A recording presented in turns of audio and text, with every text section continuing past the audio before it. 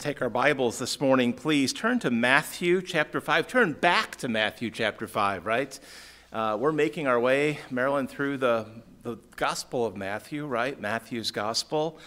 And last Sunday morning, we began taking a look at the Sermon on the Mount. We're going to take our time making our way through this first great discourse, great sermon of Christ. We're looking first, of course, at the Beatitudes and taking our time here. Let's stand together if you're able to. I want to just read through the first 12 or so verses again this morning. If you're able to stand, let's stand in deference to the Lord. And we'll read here this morning Matthew chapter 5, beginning in verse 1 down through verse 12. The Beatitudes once again. Here the Bible says, "And seeing the multitudes, he, Jesus, of course, went up into a mountain, and when he was set, his disciples came unto him, and he opened his mouth and taught them, saying, Blessed are the poor in spirit, for theirs is the kingdom of heaven." We looked at that last week together with verse 4. Blessed are they that mourn. Mourn sin, we understand to be the primary meaning here, for they shall be comforted. Now, verse 5 says this, "Blessed are the meek." We'll look at this morning. "Blessed are the meek, for they shall inherit the earth. Blessed are they which do hunger and thirst after" what, church? Righteousness. Righteousness. "For they shall be filled. Blessed are the merciful, for they shall obtain mercy. Blessed are the pure in heart, for they shall see God. Blessed are the peacemakers, for they shall be called the children of God. Blessed are they which are persecuted for righteousness' sake, for theirs is the kingdom of heaven. Blessed are ye when men shall revile you and persecute you, and shall say all manner of evil against you falsely for my sake. Rejoice and be exceeding glad, for great is your" what, church? In where? In heaven. "Great is your reward in heaven, for so persecuted they the prophets which were before you." The Beatitudes this morning, part 2. The Beatitudes, part 2. Let's pray. Father, thank you so very much for this passage. Lord, we understand this morning, we've taken care to understand in context that this is a sort of constitution for the kingdom, literally for the Jews in the millennium. But Father, I thank you this morning that we can certainly draw out principles and make application this side of the millennial reign of Christ and apply these things for your honor and glory in our lives today. Father, I thank you this morning that we can do that because of Christ and because of the Holy Spirit who indwells us and who empowers us to live according to your words. I pray, Father, this morning that each of us would just yield now, bow our hearts before you, yield to the Spirit, and desire that you would work in our hearts this morning. Lord, show us. Help us to understand these things this morning. And Lord, show us if our hearts are not right in any of these things that we'll see this morning. Lord, if you convict, if there's sin, give us hearts, please, to be quick to agree with you, quick to confess, and quick to seek your grace to put off the disobedience, the sin, and to put on obedience in its place. Lord, for your honor and your glory. Father, I thank you, Lord, that you bless obedience. Lord, I love you this morning. I thank you so very much for your grace and for your mercy. Thank you for my Savior, the Lord Jesus Christ. Father, I love you. I thank you. I pray all of this now in Jesus' name. Amen. You may be seated. One of our men said that this is one of his favorite passages, and I think is it one of yours also? I mean, it's right. We're so familiar with this passage, and it is wonderful. It's encouraging. Marilyn, I love passages, as you know, where I can look in and see, hey, this is what God desires in our lives. And if we'll take that up in his power and his strength and walk according to the words of our Savior and the principles that he teaches, he'll bless us for that. Now, if you're visiting this morning, we want you to know we don't teach a health and a wealth gospel. We don't teach that, hey, if you'll just come to Christ, everything will be perfect. Lord will give you everything. He'll meet our needs. Right, Marilyn? Is God meeting your needs? Yes, he is. Yes, he is. But we understand this morning doesn't promise health or wealth or any of those things. In fact, God will permit the opposite sometimes to create an opportunity to grow our reliance upon Him to teach us and to correct us. Now, as I prayed this morning, we took care last week to kind of put this in context. Matthew, of course, is the gospel that is sort of most Jewish and was directed first and kind of primarily to a Jewish audience in the first century. We understand that. It's teaching Christ, the fulfillment of all of the Old Testament prophecies, Christ the one who ultimately will be the king of the millennial reign here on earth, a perfected earth to be followed by a new heaven and a new earth, according to Scripture, right? And all part of our hope that we have. And these things that the Lord is preaching here are literally for that time.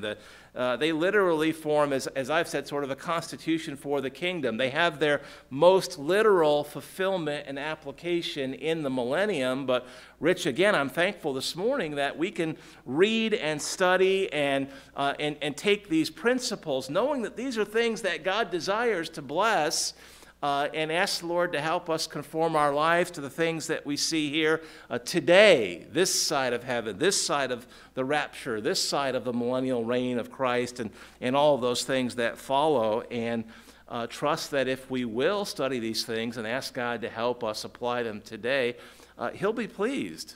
Amen? He'll be pleased. And does that matter? Does that matter? Revelation 4:11, we're created for His pleasure, right? That matters, and I want to do that to please the Lord. It's okay to want to please Him so that He can bless you. That's certainly okay. But my desire is to see what God desires so that I could take these things up and walk in these things in strength and power and grace from the Lord in order that He be pleased, in order that my life will honor Him and glorify Him. Is that your hope this morning? Is that your desire to kind of take up the words of God with His help and walk in them for His honor and His glory? Isn't that an amazing privilege, sister, that we have to live our lives in a way that can bring honor and glory to the Lord? That's an incredible privilege. And I know it's, we fall short a lot, don't we? That's where we meet His grace and His mercy all over again, made possible by the cross. But man, when my life is conformed to His words in His strength, it is an amazing privilege that I have to honor the Lord and glorify Him in my obedience. So look with me down at the passage again quickly. In verse 3 last Sunday morning, we saw that Jesus proclaimed a blessing for the poor in spirit. We saw that. Theirs is the kingdom of heaven. Again, keep in mind, please, He's speaking to saved people. He's not saying, hey, this is how you get to heaven. No, this is how saved people are to conform their lives.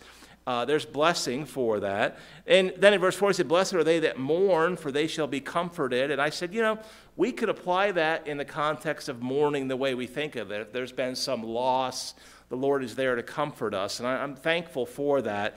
That said, we took care last week to understand it as I believe the Lord understands it or intends it.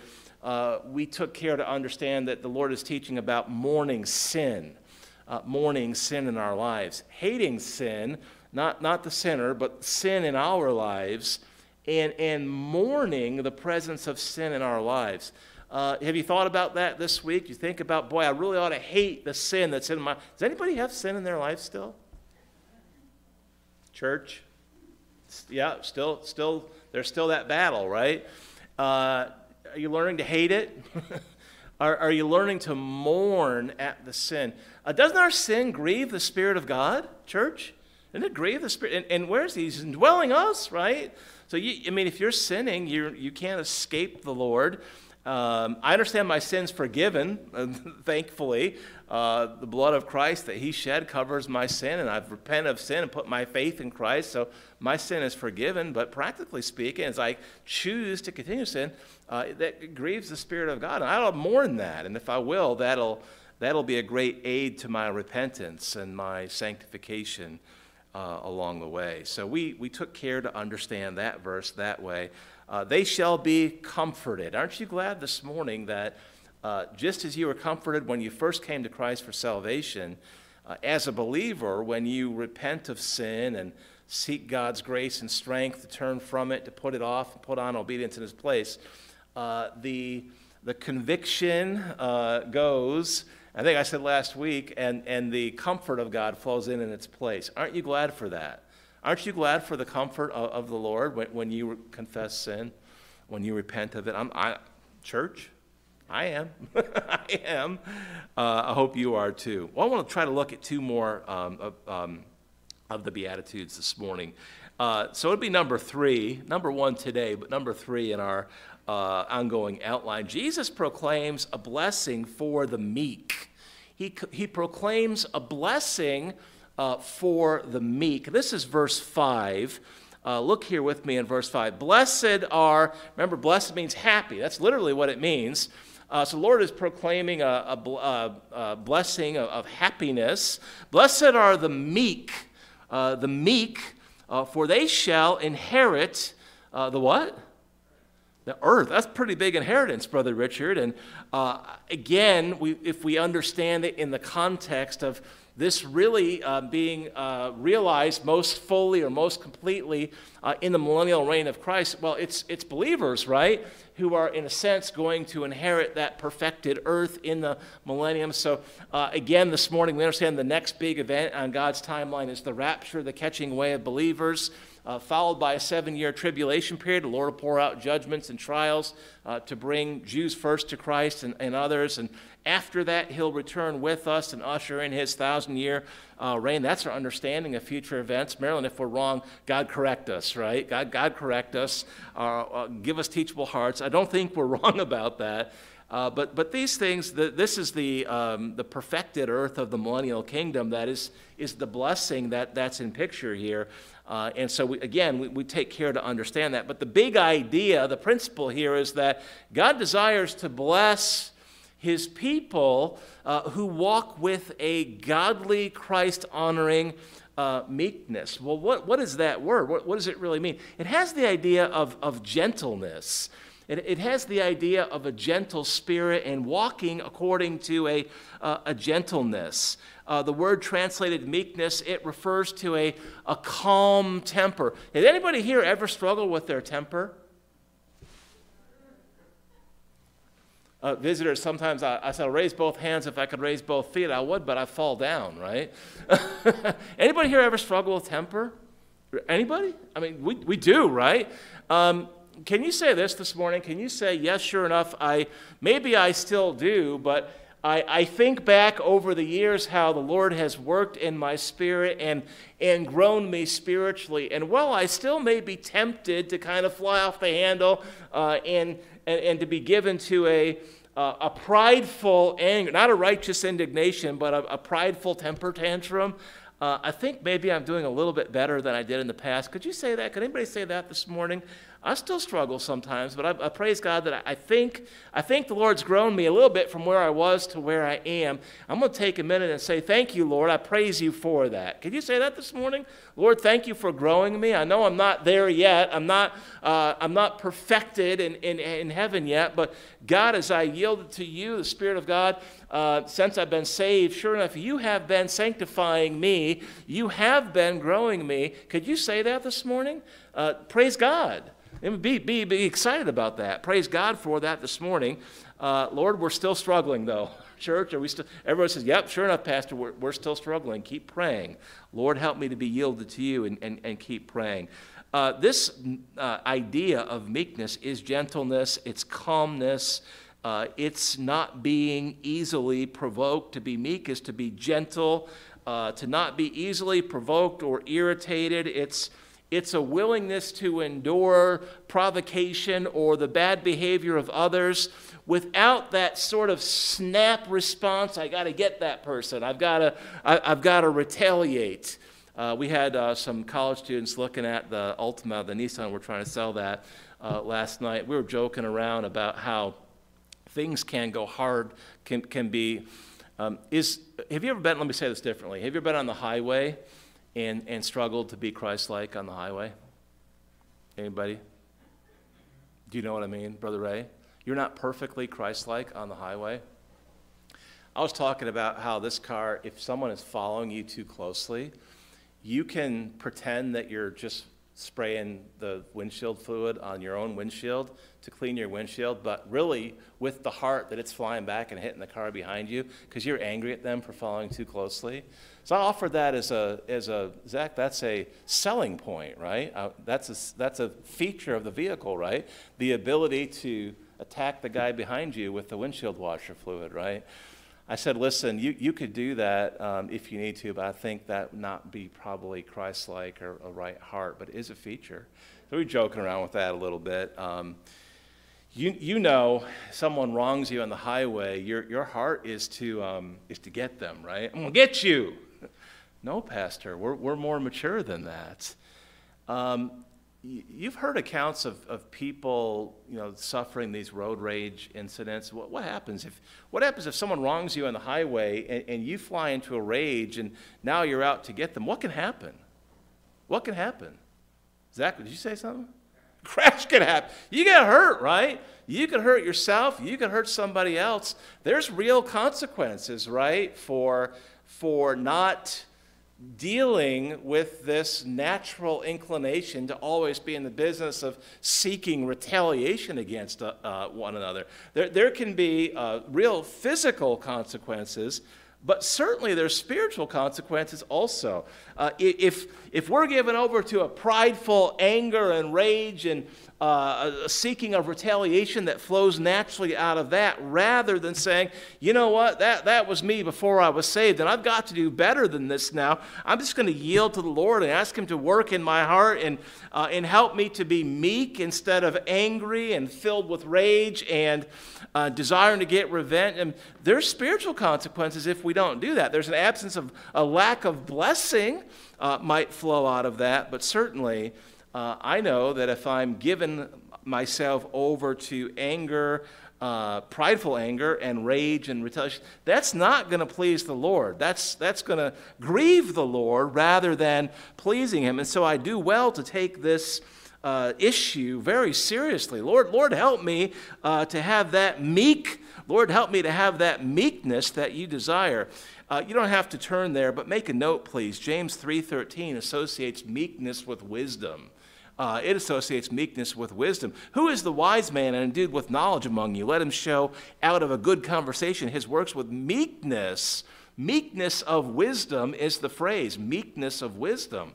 There is wisdom in meekness. There is meekness in wisdom.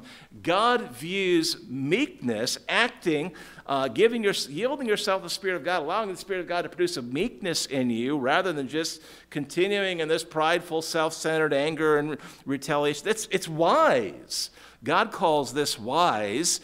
And God also says in His Word that He values this. Make a note, please. 1 Peter 3 in verse 4. 1 Peter chapter 3, verse 4. There we go. It's specifically addressed to ladies, but guys, you pay attention too, please. There the Lord says through Peter, He commands ladies to have a meek and quiet spirit. Hear the next phrase, please. Which is in the sight of God of great, do you know the verse? Price. It has great value. So God says, listen, this is my desire for you. It's very wise to yield to the Lord and allow Him to produce a meekness in your heart. It's wise. God values that. Zach, if God says something is wise and He values it, would you be surprised to see that He commands it also? We wouldn't be surprised, right? What God values and what God says is wise, which, by the way, often will be different than what we naturally think of as wise. God will often command that. Why does He have to do that? Stop thinking for a second. Why does God have to command us to do certain things?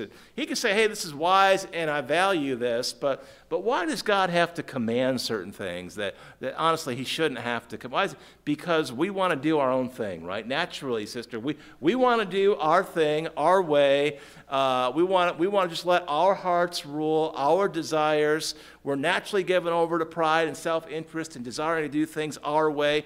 We naturally think our way is the best way, right? Anybody guilty of that illness? My way is always the best way. I'm guilty of that at times, Rich. You know, if I think something ought to be done a certain way, it ought to be done that way. It's got to be the best way.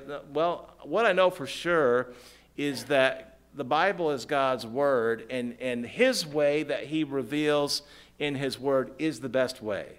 Amen? It's the best way. And so if he commands us to do something, it's because he knows he has to command us, or else we'll try to wiggle out, yep, God, I know that this meekness, it's wise, and God, I know that you value it, but I just love my anger. I just love my anger. I love it. I'm addicted to it, God. I love trying to get back at people that get me. I just love that. I love spraying the guy behind me, Lord. Lord, help us. Lord, help us. He commands meekness first within churches. Make a note, please, Ephesians 4:1. There, Paul, of course, is writing to the church at Ephesus. And Paul writes under inspiration, he says, it's Ephesians 4:1. I, therefore, the prisoner of the Lord, beseech you, so grammatically all of them, that ye, grammatically all of them, walk worthy of the vocation wherewith ye are called. And he says this, he defines that. He says, this is how they should walk. With all lowliness and what? Do you know the word? It's the M word. Meekness. This command given to that church by Paul, by God through Paul, it's a command. With all lowliness and meekness, with long suffering, a willingness to put up with each other because we're not perfect, forbearing one another in love. Doing that is love, love in action, endeavoring to keep the unity of the Spirit in the bond of peace. God desires that that there be a unity within individual churches. We can't have unity with every church out there because there's so much error in so many churches. We're called to separate from error, so I can't be united. By the way, there's great interest in unity in our nation now, right? And unity within a nation is not a bad thing, but it's awfully hard to be united with error, isn't it? It's awfully hard to be united with error, and of course the Lord does not desire that. But he does desire unity within churches. He desires that. Of course, we unite around the Word of God. I'll forgive you if you don't root for the Buffalo Bills tonight. It'll be hard for me to forgive you for that, but I will. We're not going to unite around that, right? We base our unity around the Word of God, our salvation and God's words. Paul is teaching the Ephesian church here in Ephesians 4:1 that if they would walk in lowliness and meekness, humbleness and gentleness toward one another, and that will produce a long suffering, a willingness to forbear put up with each other in love, that would help maintain a unity within the church. So this thing to which the Lord is calling us, it's God's desire, and it'll be a help to us, but it's also very practically valuable within churches. If we don't yield and confess a lack of meekness and ask the Lord to produce, to bring forth the Spirit, the fruit of meekness in our lives, there could be real practical consequences. Churches can't have the unity that we need to carry out the work to which God has called us, and that's a serious thing. I'll read one more verse in this area, Colossians 3 and verse 12. Just write that reference down, Colossians 3 and verse 12. Paul there, the Lord commands through Paul, the church at Colossae, put on therefore, he says, as the elect of God, holy and beloved, bowels of mercies, kindness, humbleness of mind, meekness, long-suffering, forbearing one another, forgiving one another. If any man have a quarrel against any, even as Christ forgave you, so also do ye. Anybody convicted by those words? You ever struggle to forgive people? Church? You ever struggle to forgive people? Church? The difficulty is usually rooted in our pride. I'm not going to forgive you. You don't deserve to be forgiven. By the way, do we deserve to be forgiven by God the Father? Church? Anybody here deserve to be forgiven by God the Father? Anybody here deserve to have their sins forgiven? I don't. Were your sins forgiven because of anything that you've done? No. All I did is place my faith in Christ who paid the price for me, right? I don't deserve to be forgiven by God. I don't deserve to be forgiven by anybody else in the church for things that I do wrong. You don't deserve to be forgiven. It's just, it's not I'll get it out. It's not something that we deserve. But if we'll just humble ourselves before the Lord and ask him to produce a meekness in our hearts, we can be meek toward one another and loving, and we can forgive one another.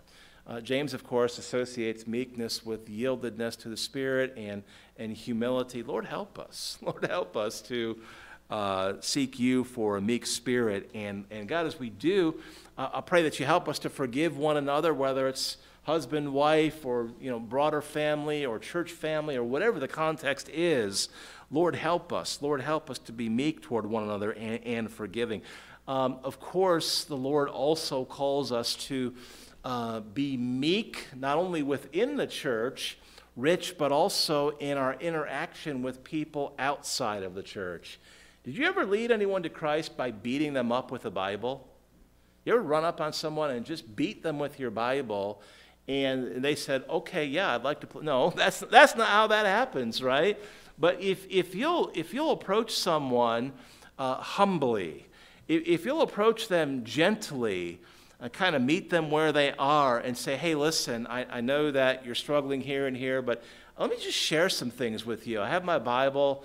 I wonder if I could, in a way that's easy to be entreated, I wonder if I could just share some truth with you that's been a great help to me. And you open your Bible and you kind of just gently walk them through the Word, not beating them up, not wrestling them down to the ground, but gently, meekly sharing the gospel with them.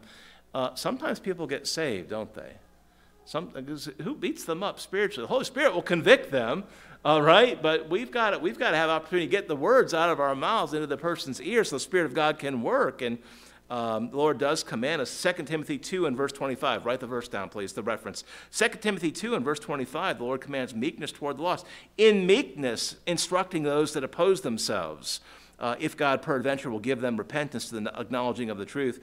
Also, 1 Peter 3 and verse 15. 1 Peter 3:15, be ready always to give an answer to every man that asketh you a reason of the hope that is in you with meekness. With meekness. By the way, are you ready to give an answer to anyone that asks you, why do you have so much hope? Could you give an answer? Do you have hope today, church? But there's coronavirus. Do you have hope? But there's so much instability even in our own nation today. Do you still have hope? There's all kinds of stuff. The economy, you still have hope? Yeah, we do, because our hope is not based in those things. It's based in our relationship with the Lord Jesus Christ and his words, the Word of God, and all the promises that he makes to us, including this millennium to which the Lord is alluding to here repeatedly throughout the Sermon on the Mount. That's our hope. Our hope is not based in the difficulties that the world faces today. It's based in the Lord Jesus Christ, what he's accomplished on the cross and the things that he's promised to us. Yeah, we have a great hope. If someone asked you today, please hear me. If someone asked you today, why do you have so much hope when everyone else is despairing? Why do you have so much hope? Could you give a pretty complete answer? Could you do that? I mean, most of us could say it's Christ, right? Could you say that? Could you say that and mean it, church? Amen. I could say that and mean it. I could say it's Christ. What does it say out on the board? It's been there for weeks now. Christ is the answer. Do we believe that? If we don't, we should take it down, put something else up there. But we do believe it, right? Christ is the answer for every need, every spiritual issue, every emotional challenge. He's the answer. He's the reason that we have hope. But that's just the first sentence. Could you lead someone through the gospel using your Bible or using a gospel tract and actually give them enough of the Word of God that the Holy Spirit could convict them and they could be saved? Could you do that? We're commanded to be what? To be ready always to give an answer. Always. Be ready always. Listen, if you're not, let's get ready. Amen? Have a gospel tract in your pocket, in your purse. Guys don't have a purse. Ladies, have a gospel tract. Know the verses. Listen, you may be someone, and I've said this before, if you struggle to remember verses, have them marked in your Bible. Have one of our John and Romans booklets. They're awesome, right? Because they walk you through presenting the gospel, right? It says on the cover, start at this page, and on that page, it has the verse underlined, and on that page, it says, now go to the next page. Could any of us do that? You can do that, right? Lord, help us. Give us opportunities. Give us hearts. Give us opportunity. Help us to be ready always to give an answer to every man that asketh us a reason of the hope that is within us. And Lord, help us to do that with meekness. Not looking to beat up some lost person, not looking down at someone because I'm saved and you're not. Not letting our salvation be an occasion for pride, but remembering that I didn't earn it. Christ earned it for me, even though I don't deserve it. And He's called me. He's called me to be ready to give an answer, to share it, and to do it with meekness, gentleness, giving the words of God in a way that is easy to be entreated. What if this is a struggle to be meek? Is it a struggle? Church, is it a struggle? Is it a struggle? It depends how. Where are you on that sort of maturity continuum, right? I would dare say this morning, we're at different places on that continuum, from baby Christian to fairly mature Christian. But, the old nature's there until we get home to heaven. And no matter where you are on that continuum, the old nature's there. And it is at times going to be a struggle to be meek. How can we exercise biblical meekness? Well, we need to remember it's produced by God, right? It's not produced by us. It's produced by the Lord in us. It is a fruit of the Spirit. Galatians 5:23, the first word in that verse is meekness. And the point of that passage is the Holy Spirit produces these things in us. But you've got to be saved in order to have the Holy Spirit, in order to have that produced in you, right? So you've got to be sure there was a time that you understood that you were a sinner and you repented of sin and you placed your faith in Christ for salvation. You've got to be sure that there was a time. You can remember. I can remember, maybe I don't know the date, but I remember the circumstances. I heard the gospel preached, understood that I'm a sinner. All sin that comes short of the glory of God. Understood there's consequences of that, spiritual death and a very real hell. No escape from that apart from faith in Christ this side of eternity. And you made a decision. You turned from sin and you turned to Christ and you placed your faith in Him. Have you done that? Praise God. Praise God. If you have the Spirit of God indwelling you, and He'll produce a meekness if you'll yield to Him. You'll yield to Him. You can use that to share the gospel. You can employ that meekness when people are irritating you. You can employ that meekness from the Lord in your walk with your spouse, co-workers, neighbors. Lord, help us. Understand that Christ is meek and He desires to teach us meekness. In Matthew 11, Jesus says, "Take my yoke upon you and learn of me, for I am meek, lowly in heart." Who is He? He's God the Son. He's God the Son. And He said, "For I am meek and lowly in heart." Matthew 21 and verse 5, "Behold, the King cometh." This is Christ's triumphal entry into Jerusalem. "Behold, the King cometh unto thee, meek, sitting upon an ass, a foal of an ass." Meek. He's meek. Does the Lord use trials to grow us? Talk about that all the time, right? I think He might use that to humble us and to encourage a meekness in our lives. He does. He does. We praise God for that.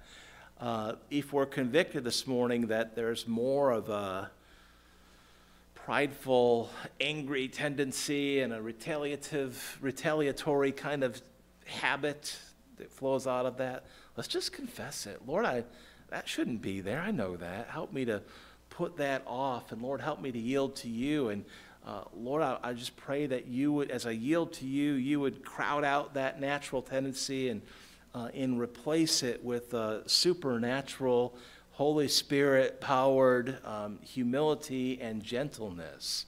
God, give me that, please. Let's go a little bit further here this morning. The next thing that we see here in our passage, and this is wonderful, is number 4 in the outline. Number 2 this morning, Jesus proclaimed a blessing in verse 6 for those that do what? for those which do, what is it? Hunger and what? Thirst. After what? Righteousness. For those that hunger and thirst after righteousness, he says what? For they shall be what? What does it say? Was it? Filled. He says you'll be filled. One man says this. He says the verb tenses could be rendered, blessed are they which are hungering and thirsting after righteousness. And that's the idea. We have good translation, but that's the literal idea of the underlying words. Blessed are they which are hungering, like now hungering and thirsting after righteousness. What's the promise? For they shall be filled.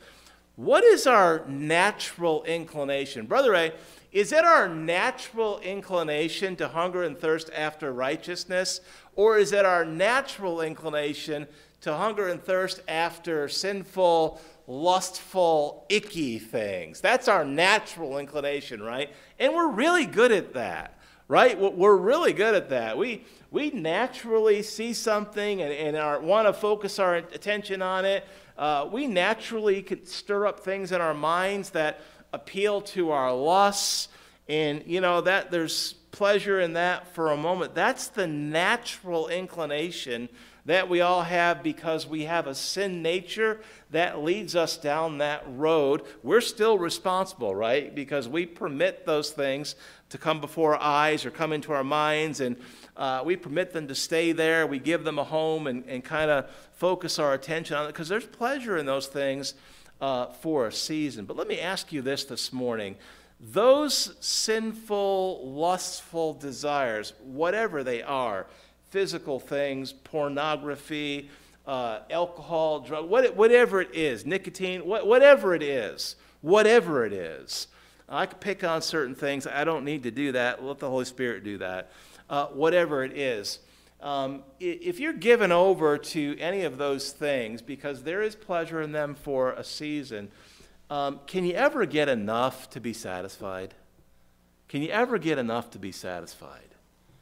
Can you ever get enough of those things to be satisfied? Can you? I mean, if your attention is given over to sinful things, is there ever a time when you don't want more of that? You just can't get enough of those things. There's no satisfaction in those things. But the Lord promises, He promises a blessing for they which do hunger and thirst after righteousness. What's the blessing? For they shall be what? Filled. Filled is filled, right? I mean, that's a picture of being filled up, being satisfied with that thing, by that thing, being satisfied by that. There is a promise of satisfaction and contentment when we hunger and thirst after righteousness of God and from God, rather than the things of the world, sinful things that, you may be satisfied in the moment, but the next day you want more. That's how that stuff works. But when we put our attention upon the Lord and His righteousness and hunger and thirst after that, there is satisfaction. There is satisfaction. One man says this. He says, those who are hungering and thirsting after righteousness demonstrate a deep passion for personal righteousness in obedience to God's words, and display a dissatisfaction with their present spiritual growth, in contrast to the self-righteousness and self-satisfaction of the Pharisees. So there's a few things here. One is, Lord, help me put off an interest in desiring to be satisfied by things of the world, and help me to be satisfied. Help me to hunger and thirst after righteousness, rightness. Lord, help me to desire that more than the sinful things of the world. But then you have to make sure you have that right. What did the Pharisees struggle with? Were they interested in righteousness? They were. They were interested in righteousness, but whose righteousness? They were all about righteousness, right? They were all about doing right. What was their kind of way to be right with God? It was doing right. Yeah? Just doing right. Can anyone be saved that way, by the way? Just doing right? Can you do enough good works to be right with God? Church? Bible says no, right? We're saved by grace through faith, not of works. Ephesians 2, 8, 9, that's the gist of it at least. No, I don't have enough righteousness that I could be saved. I don't have that to cover my own sins. I do not. Turn over to Luke 18 just for a moment, please. I want to look there just for a moment. Luke 18. Should have had you turn there before. Turn there, please. Luke 18. Go there quickly, please. The Pharisees, they had a hunger and thirst for righteousness, but it was their own righteousness. It was their own self-righteousness. I could do enough right to be right with God and to be satisfied, to find a spiritual contentment in my own righteousness. That's not true, by the way. It's a false teaching. It was a false philosophy and a false teaching. No one's saved that way. The Pharisees trusted in their own false self-righteousness. Here Jesus teaches a parable in Luke 18. Look at verse 9. Parable of the Pharisee and the publican. He spake this parable unto certain who trusted in who? What does it say? Themselves. They had a self-righteousness. They trusted in themselves that they were what? Righteous and despise others. This was the Pharisees' thing. This was their business, their teaching, their philosophy. Do right, follow the law, and you'll be fine. Verse 10, here Jesus is teaching. 2 men went up into the temple to pray, the one a Pharisee and the other a publican. The Pharisee, verse 11, stood and prayed thus with himself, God, I thank thee. Tell me if you think this is a humble prayer. God, I thank thee that I am not as other men are. God, thank you that I'm not like other men, extortioners, unjust, adulterers, or even as this publican, this guy over here. God, thank you that I'm not like this guy here. I fast twice in a week. He's obeying the Old Testament commandments regarding fasting. I give tithes of all that I possess. I do this, I do this, I do this. Verse 13, and the publican standing afar off would not so much as lift up his eyes unto heaven. Why? Well, that's a picture of humility, right? That's a picture of understanding. I'm nothing before God. I'm nothing apart from God. There's a picture here of an understanding that he has no righteousness in himself apart from the Lord pouring that into him. The publican standing far off would not so much as lift his eyes unto heaven, but smote upon his breast, saying, God be what? Merciful to me, a what? Sinner. He knows that he's nothing apart from the Lord. I'm not a righteous man. Maybe he was even more practically righteous than the Pharisee was, but he understood at the end of the day, still, he's a sinner, and he's absolutely dependent on God for saving grace, and absolutely dependent on God to pour a true godly righteousness into his life. God be merciful unto me, a sinner. What a wonderful prayer. Verse 14, Jesus says now, I tell you, this man, the publican, went down to his house justified, saved, rather than the other. For everyone that exalteth himself shall be abased. Everybody that lifts themselves up is going to be put down. He that humbleth himself shall be exalted. By whom? By whom? Church, by whom? God. He understood that he had no righteousness apart from God. He understood that. None that could save him apart from the righteousness of Christ being imputed or paid on to his account when he humbled himself before the Lord and repented and came to the Lord in faith. He understood that he had no righteousness apart from God. So we see here to hunger and thirst after righteousness, to understand that righteousness is of God. True righteousness is from God. It's from God. It's when we yield the Spirit of God and say, Lord, as a believer, I understand there's not going to be any real righteousness in my life apart from what you produce, the sanctifying influence of the Spirit of God in my life. And so, Lord, I ask you to do that. Lord, just work in my life and produce, sanctify me, bring a holiness, a righteousness from you, practically speaking, into my life. Just like I didn't have righteousness that could save me. I don't have righteousness apart from the Spirit of God working in my life to produce a real, true, godly righteousness in my life. Rich, the Lord is teaching here that we should hunger and thirst after that. If I'm not saved, I should have a hunger and thirst for the righteousness of Christ to be paid onto my account. And it is the moment I repent and turn to Him and place my faith in Him.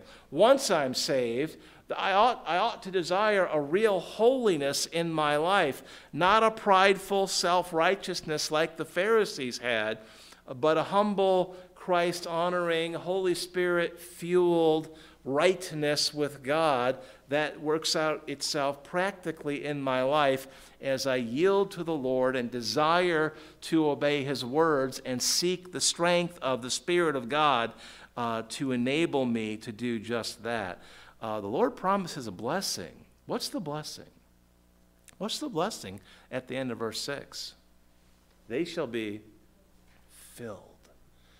Not with the painful dissatisfaction that comes with hungering and thirsting after lusty things, but a true godly filling and contentment that is supernatural and of God when I place my heart's desire on the Lord, yielding to Him and desiring that He would produce a true righteousness in my life. In Isaiah 55, you can turn back to Isaiah if you want. If you prefer, you can just listen. I want to just give you a couple verses there, and we're done. We're done. Back in Isaiah 55, the prophet says this. He says, "Ho, everyone that thirsteth, come ye to the waters. He that hath no money, come ye buy and eat."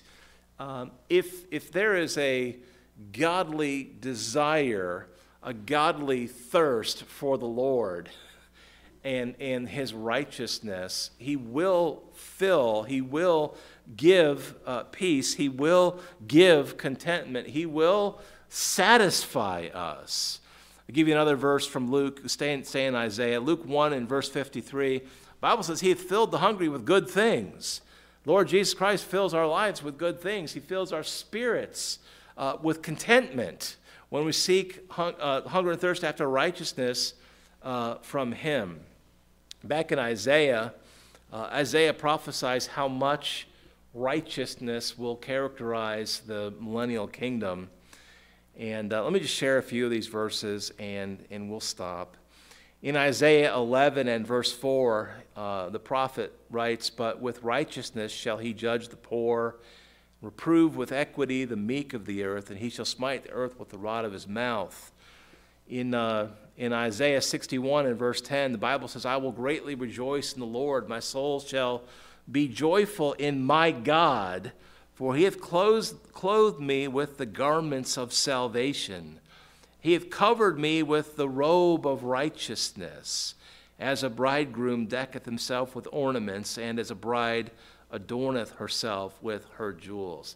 Aren't you glad this morning? Listen, if you've come to Christ for salvation, you've repented, you've placed your faith in Him, how does God the Father view you today? Zach, how does God the Father view you today? Righteous. That's your standing before Him. That's your position. But I understand this morning also there's a process by which that works itself out in our lives practically, and the Holy Spirit fills and fuels and drives that process as we yield to Him. The Lord says, listen, hunger and thirst after righteousness for salvation, but as a saved person, hunger and thirst, that be a practical reality in your life. And be thankful that as you yield, the Holy Spirit does produce that, and there's a satisfaction.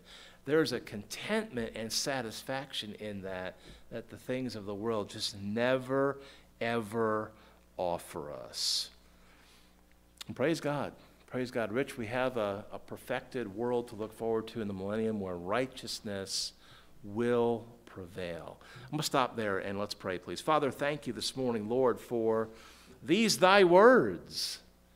Father, thank you this morning that we can open our Bibles and understand what you desire, understand, Lord, what you desire to bless, understand what will be blessed in eternity.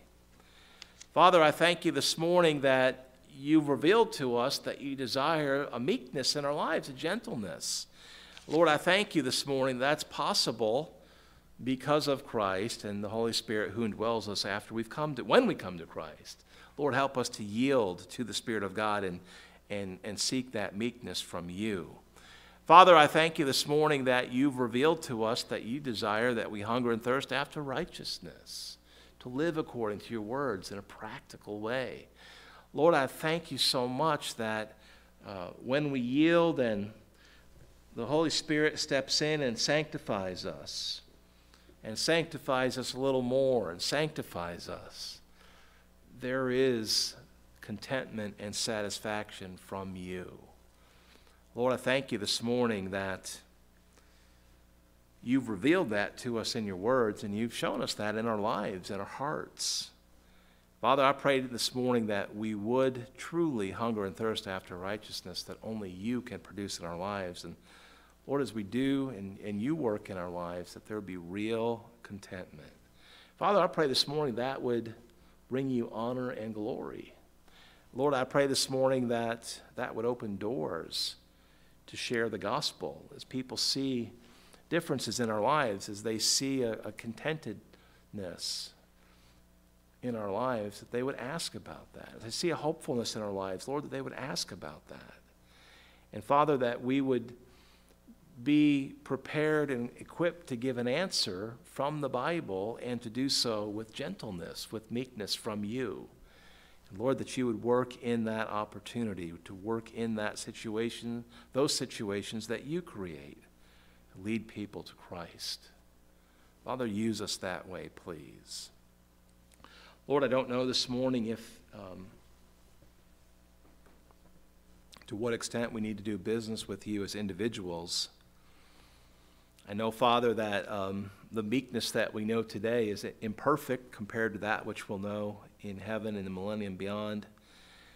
Father, I pray this morning that if you've convicted us about the need to have a greater meekness, a greater righteousness in our lives, Lord, that we would simply confess to you. I'm not really hungered and thirst after righteousness. Lord, I'm struggling with hungering and thirsting after some sinful thing. Lord, help me to put that off and to put on a different desire in its place. Maybe you're struggling this morning. You recognize there's a prideful anger, not a gentleness, not a Holy Spirit gentleness, but a prideful anger that does not bring honor to Christ. Maybe this morning you want to just say, Lord, I agree with you. I'm convicted by you. I agree with you. I need to put that off. And Lord, I just humbly bow my heart before you this morning and ask you to help me do that. Lord, I need your grace to do that for your honor and your glory. I'll give you a minute to pray and we'll close.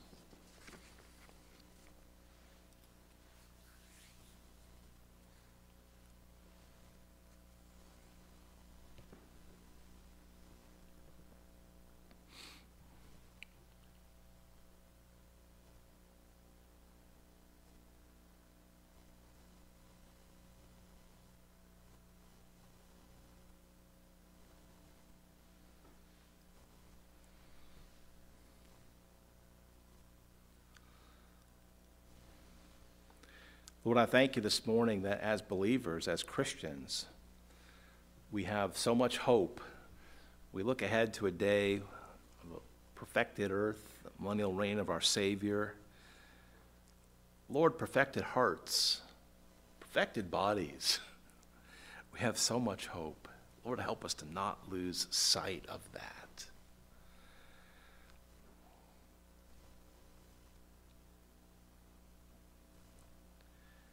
Lord, the days that we live in now are challenging, can be emotionally challenging, and Father, we don't always do well emotionally and spiritually.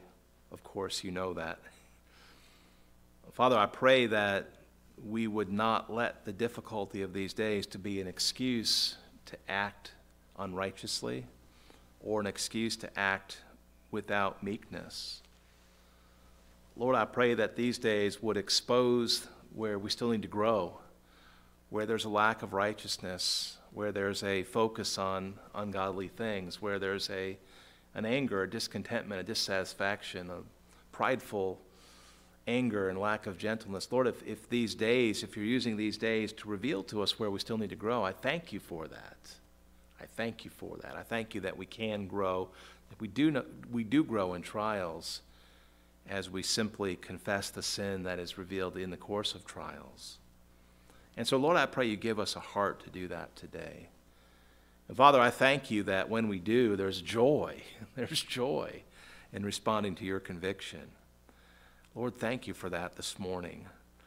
Father, I pray that as we leave this building today, that we be reminded that we depart back onto the mission field, our own mission field. Lord, I pray that you would open doors, that you would give opportunities to share the gospel, and that we would do so gently in a way that's easy to be entreated, trusting you to work forcefully to convict and give faith. Father, I pray that as people come to Christ, that you would lead them back here, Lord, that they'd have a desire to learn more, to be baptized into the membership of the church, Lord, to serve you, and to be in the business of leading others to Christ. We understand today that's your desire for churches, Father, to use us that way. And so, Lord, I pray we not lose focus of that. Lord, we thank you this morning for the amazing privilege to know you through Christ. Father, I thank you for the amazing privilege today to serve you and to handle your words. I thank you this morning, Father, for the amazing privilege to pastor this church and, Lord, to be encouraged by brothers and sisters in Christ and to encourage them. Lord, thank you for visitors in our church this week. We're very, very grateful for them. I pray, Lord, that you just give us the privilege to continue getting to know them and encouraging them in your words and fellowship. Lord, we do thank you this morning for our church. I pray that you will work in our business meeting this morning. We thank you, Lord, for your provision, which is beyond our needs. And Father, we are grateful for that this morning. We thank you. I understand that people have given, but Lord, you've made it possible for them to do that practically and spiritually. And we're grateful. I'm grateful, Father. Lord, I love you. I thank you. I pray this in Jesus' name. Amen. Zach, you come, please. Zach will lead us in a closing song. He is going to close us in prayer after that. And we're going to do this the way we normally do, okay? So you give us a verse or two now. You close us in prayer. We're going to take 5 minutes because I know maybe you need 5 minutes, okay? Just 5 minutes. When you hear the piano come back, we'll sing another verse or two, whatever you lead us in, Mr. Song Leader. And then we'll have our business meeting. The business meeting will not be real long, okay? It's all good news. There's really no problems, but I want to just make a report to you, okay? Members, please do stay. Visitors, you're welcome to stay if you choose to. That's fine. We don't have. Do we have any secrets? It'd be kind of fun if we did, don't you think? We don't have any secrets. So, all right, Zach, you come, please.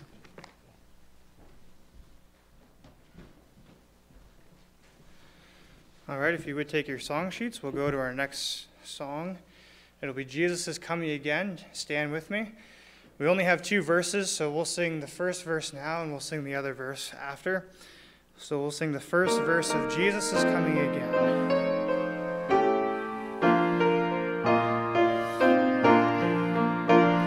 Marvelous message we bring, glorious carol we sing, wonderful word of the King. Jesus is coming again, coming again, coming again. Maybe morning, maybe noon, maybe evening, and maybe soon. Coming again, coming again. Oh, what a wonderful day it will be. Jesus is coming again. All right, let's pray. Dear Heavenly Father, we do thank you for the message we've heard. I pray you would bless the meeting to come. In Jesus' name I pray, amen.